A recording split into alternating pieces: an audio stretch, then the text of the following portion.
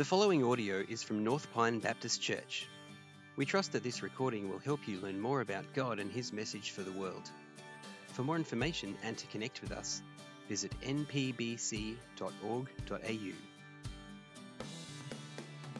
Good morning, church. Let's frame our next few moments together in prayer. Glorious Heavenly Father, thank you for revealing yourself through your Holy Spirit and by your word. Gathered together in the name of your Son Jesus, in this unique moment, in person and online, we look to the ways you related with your servant Moses. We long for the intimacy we see, face to face, experiencing your glorious, gracious, and merciful character, yet also covered by your protective hand, for your perfect holiness consumes sin.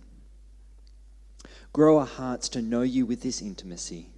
Help us to see your glory as it is revealed in Jesus. Help us to trust in Jesus as our mediator and treasure your presence. This is our task this morning. Equip me as your speaker. In Jesus' name we pray.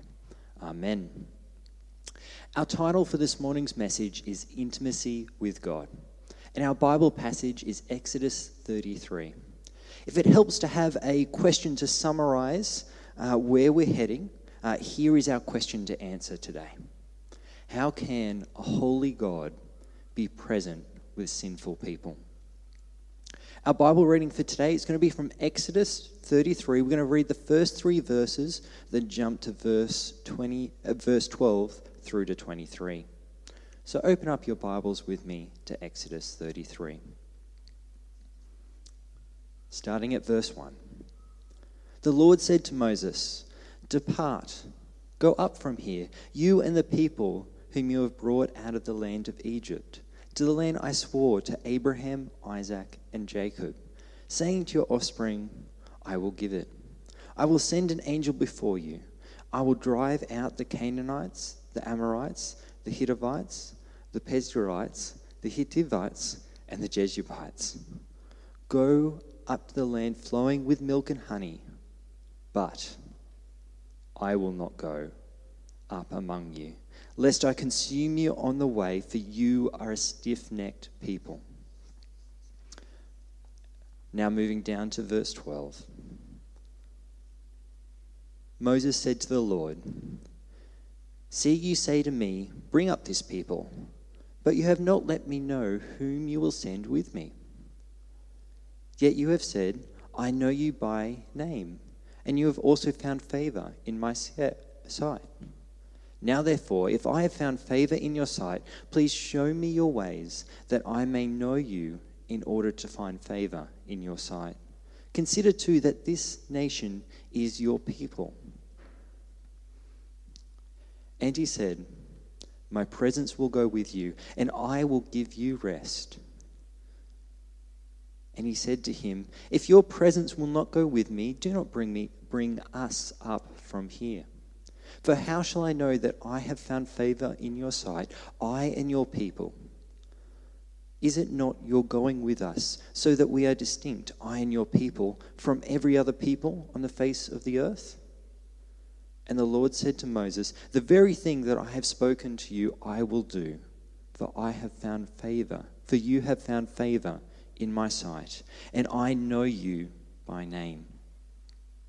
Moses said, "Please show me your glory." And he said, "I will make all goodness pass before you, and I will proclaim before you my name, the Lord. And I will be gracious to whom I will be gracious, and I will show mercy on whom I will show mercy." But he said, "You cannot see my face, for man shall not see me and live." And the Lord said, "Behold, there is a place by me where you shall stand on the rock. While my glory passes by, I will put you in a cleft of the rock, and I will cover you with my hand until I have passed by. Then I will take away my hand, and you shall see my back, but my face shall not be seen." Intimacy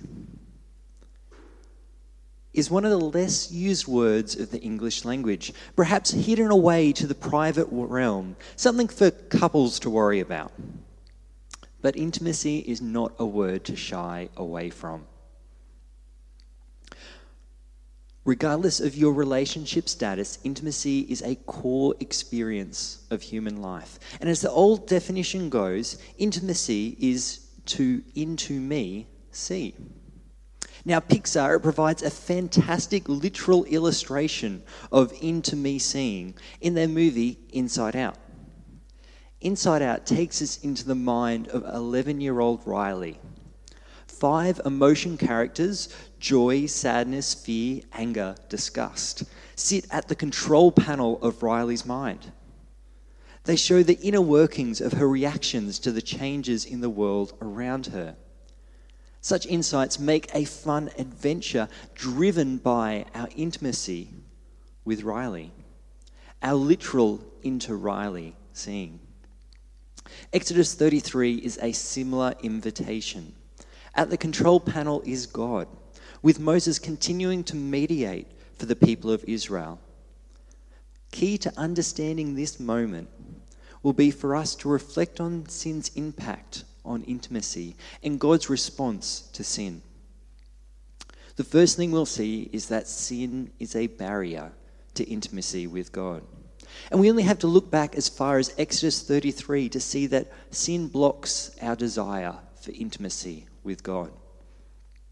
The Israelites, instead of waiting for the outcome of Moses' time with God on the mountain, grew impatient, and they began to look for intimacy in all the wrong places. They sought a golden idol to replace God.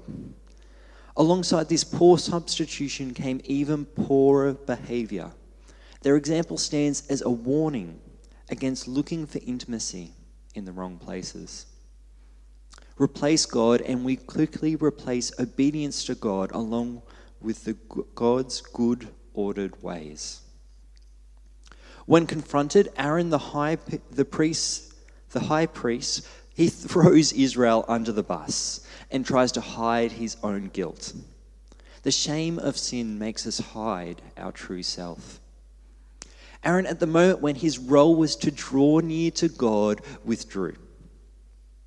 Sin causes us to put distance between us and God. Like a guilty child, we run and hide, seeking to be anywhere but close to God. This fear is the wrong response, but it's not ungrounded. Exodus 33 starts with God's command for the Israelites to depart from the mountain.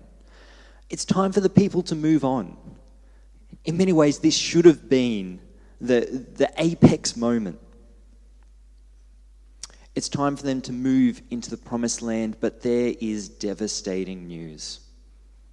An angel will go before them, but God will not go up among them. The Israelites have rejected intimacy with God through their actions, and God knows his people inside out. He knows that they're a stiff-necked people, that sin is ingrained in their hearts. They will sin again. And if God is present, he will consume them with righteous justice. Moses has already stepped in as a mediator, appealing to God's covenant and reputation, averting the immediate destruction of the Israelites in Exodus 32. But this does not solve the long-term sin problem. The long-term problem of sin and God's presence remains in Exodus 33. God had rescued the Israelites out of Egypt for more than just freedom from slavery and their eventual destruction. God seeks a people to call his own. He seeks intimacy.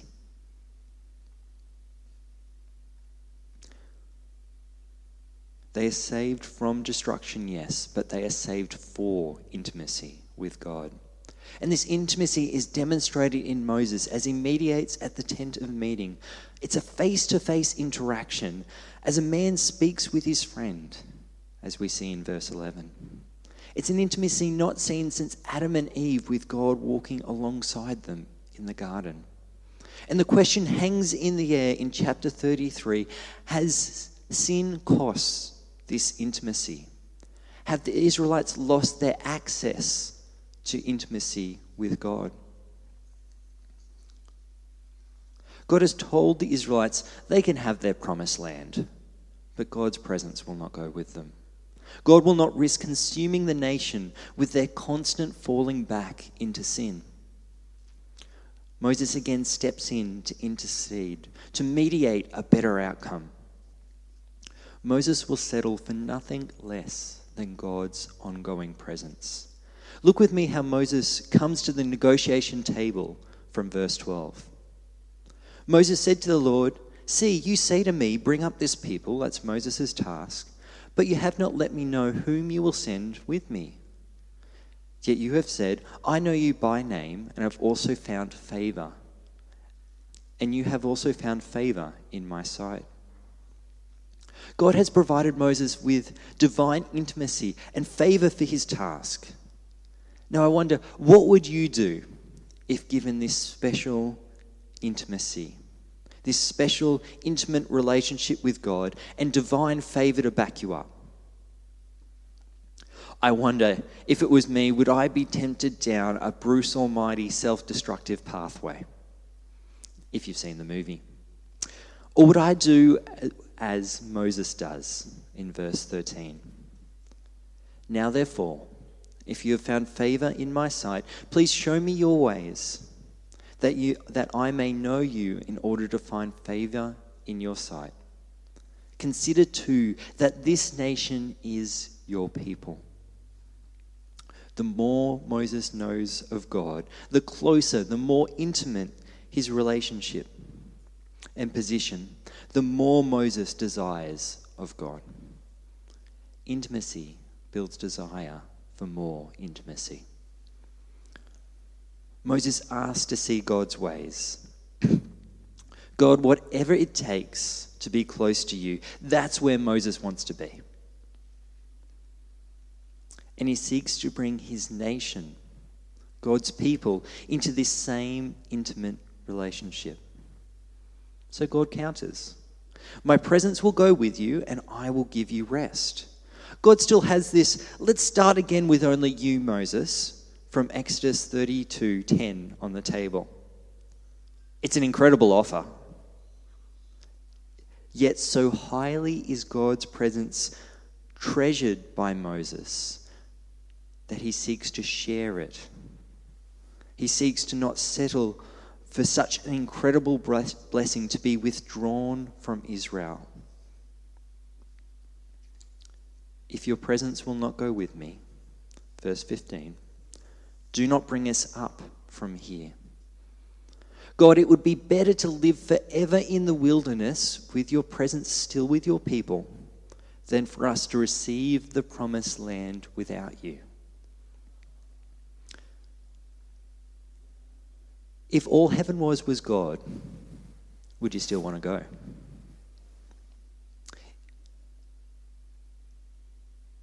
Or does the prospect of heaven without God still hold some sway for you? Moses' choice is that God is worth any cost. It is better to share God in the wilderness than have the delights of the promised land without him. What a lesson for us. Moses continues, "For how shall it be known that I have found favor in your sight, I and your people?" He's not leaving the people out. Is not your going with us so that we are distinct, I and your people, from every other people on the face of the earth?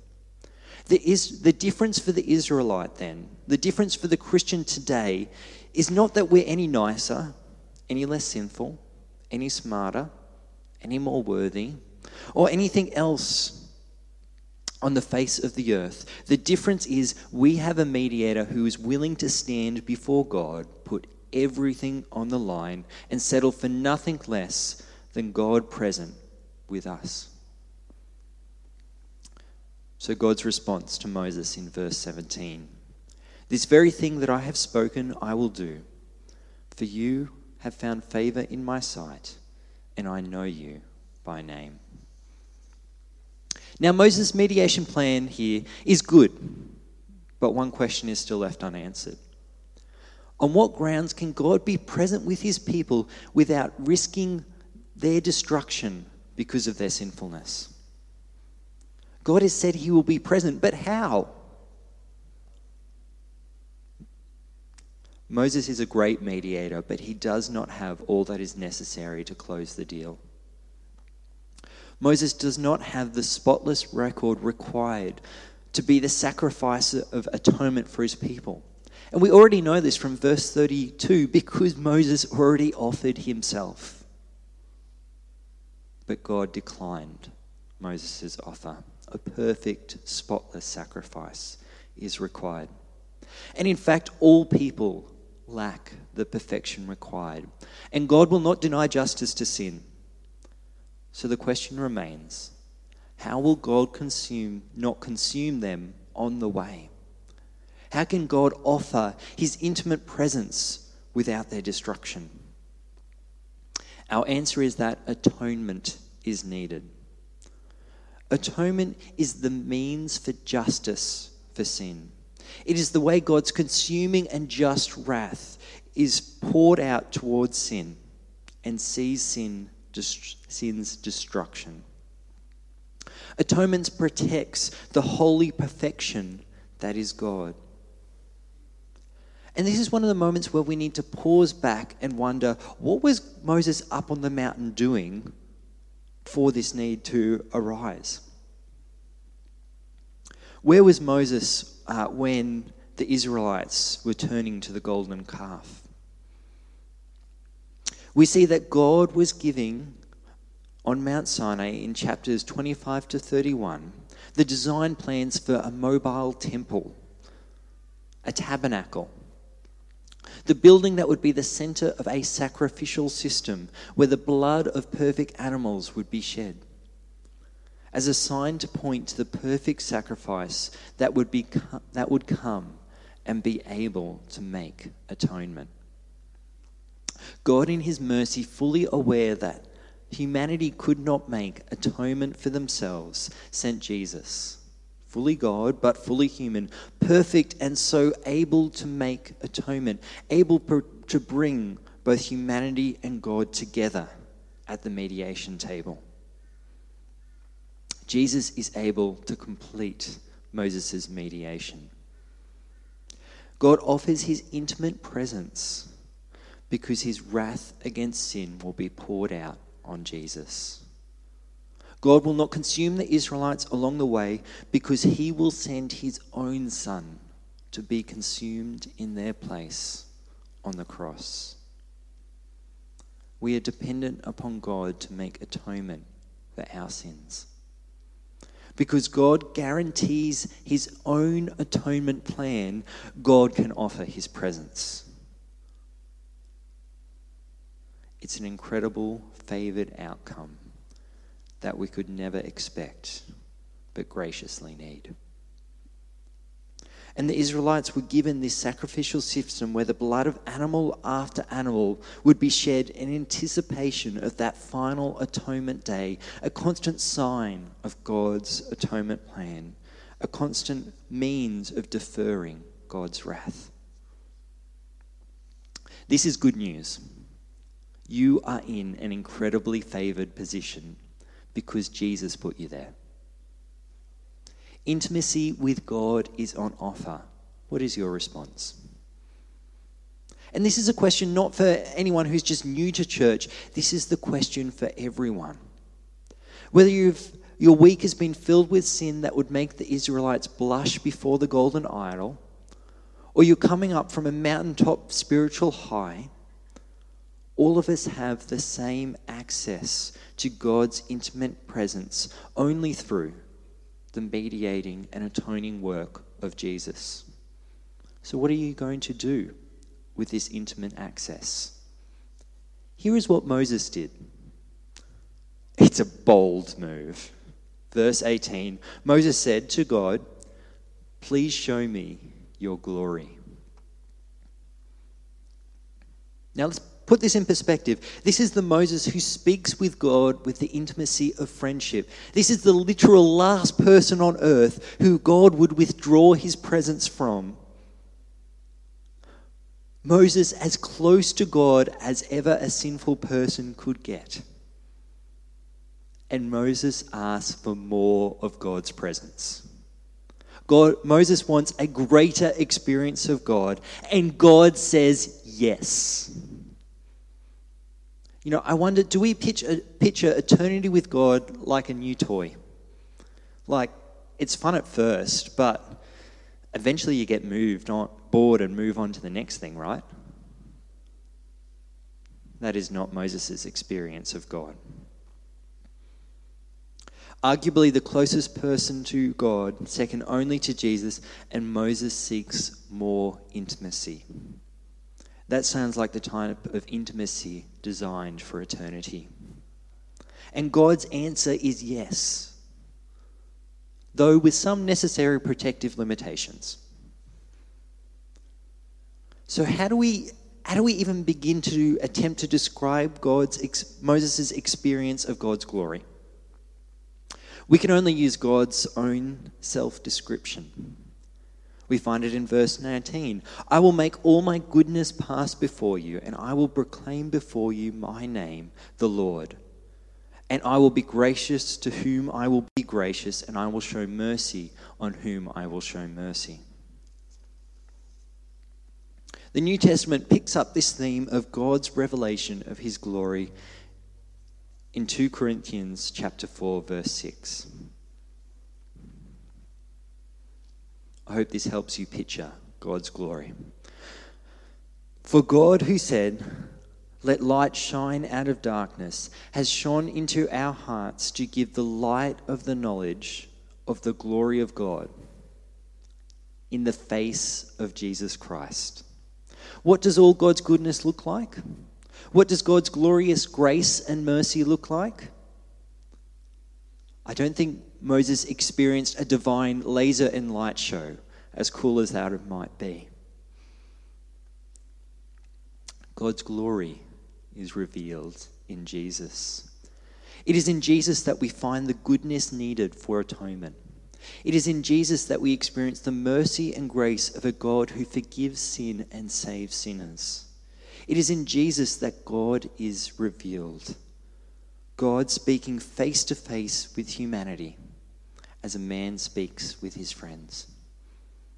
It is through Jesus that we can have access to the perfect picture of God's glory. As best as we can understand and experience it now. My friends, if you are bold enough to ask God, please show me your glory, you will find your answer in a glorious Jesus. So Exodus 33, how can a holy people be intimately present with sin? How can a holy God be intimately present with sinful people? God sent Jesus to make atonement for sin. You have a mediator in Jesus who stands before God, who has put everything on the line and settles for nothing less than God present with you. And so with this in mind, we come to the Lord's Supper. Jesus, on the night before his body was broken and his blood was shed, the final atonement sacrifice upon the cross, he gave to his disciples a simple meal to celebrate and remember this truth. Participation in this meal is welcome for all who claim Jesus as their atonement and mediator before God. And this is not a claim to enter into lightly. Jesus saves his followers from sin to live a life transformed by God's presence. So with this caution in place, let us come with joy as followers of Jesus to imitate his example provided to us. In 1 Corinthians 11:1 we read, "Be imitators of me as I am of Christ." I encourage you, collect at home the bread and juice so that we may share in this meal together. But first, as you do that, we're going to take some time to pray. Holy God, we come to celebrate your intimate presence. We acknowledge that all sin, all rejection of your holy way deserves your consuming and just wrath. Unless you pour out this wrath, our sin deserves on any other than a sinful... Let me start that again. Unless you pour out this wrath, our sin deserves on any, we are without hope. Lord, it is our joy to celebrate your goodness and mercy and grace revealed in Jesus. Jesus, you are our saving atonement, lovingly sent to us by God. You are our shelter, our peace, our firm foundation. God, you are truly with us. So God, help us treasure the intimacy of your presence, all the more so with your Holy Spirit now present in us. Prepare our hearts to worship you in this meal. In Jesus' name we pray. Amen. From 1 Corinthians 11, verse 23, we read, "For I see from the Lord what I also delivered to you, that the Lord Jesus, on the night that he was betrayed, took bread, and when he had given thanks, he broke it and said, 'This is my body, which is for you. Do this in remembrance of me.'" So I encourage you, take bread, break it, reminding you of Christ's body broken for us, and eat.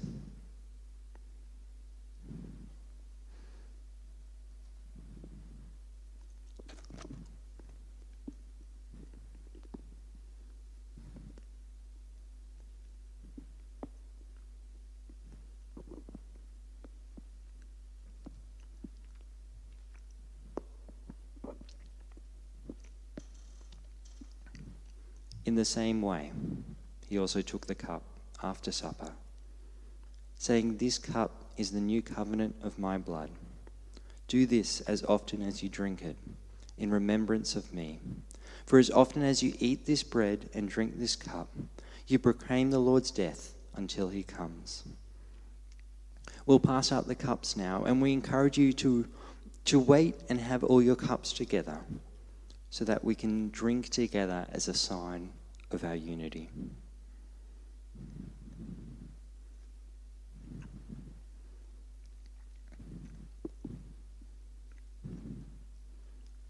This cup represents the new covenant in Jesus' blood. Let us drink together in remembrance of Christ who died, who is risen and will come again. Let us drink.